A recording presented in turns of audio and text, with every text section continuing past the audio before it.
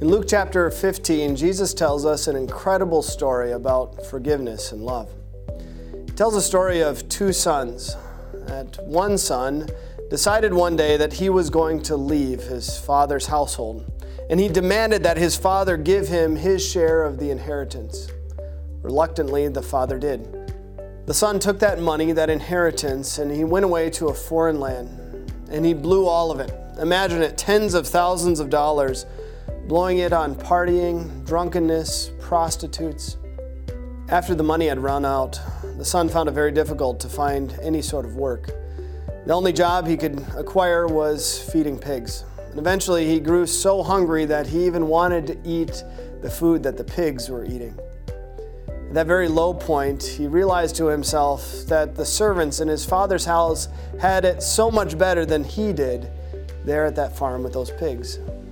He knew there was no way that he could go back to his father and ask that he restore him as a son, but maybe, just maybe, his father would take him back to become one of his servants. And so that son headed back to his father's home. The father saw his son from a long distance out coming back. And instead of having that attitude that we might imagine a father to have, there comes that worthless son of mine crawling back to me. What does he want now? Instead of that, father responds in love, and he runs. He runs to his son on the road as he's coming back to him. And that son, even before he can get his entire apology out, Father, I have sinned against heaven and against you. I don't deserve to be called your son. The father embraces him.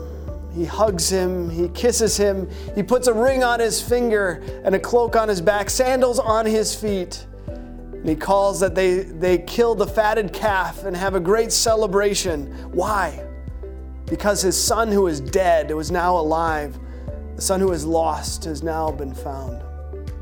This is an amazing picture of God's infinite love for us.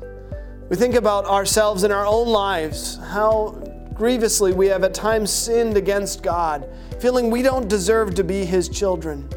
But God reminds us that we are His children. He has marked us as His very own in holy baptism, assured us that we are His, forgiven our sins, and that promise to us does not change.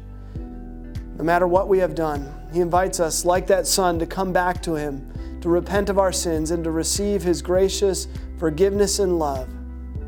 This is the unending love of our Father. Amen.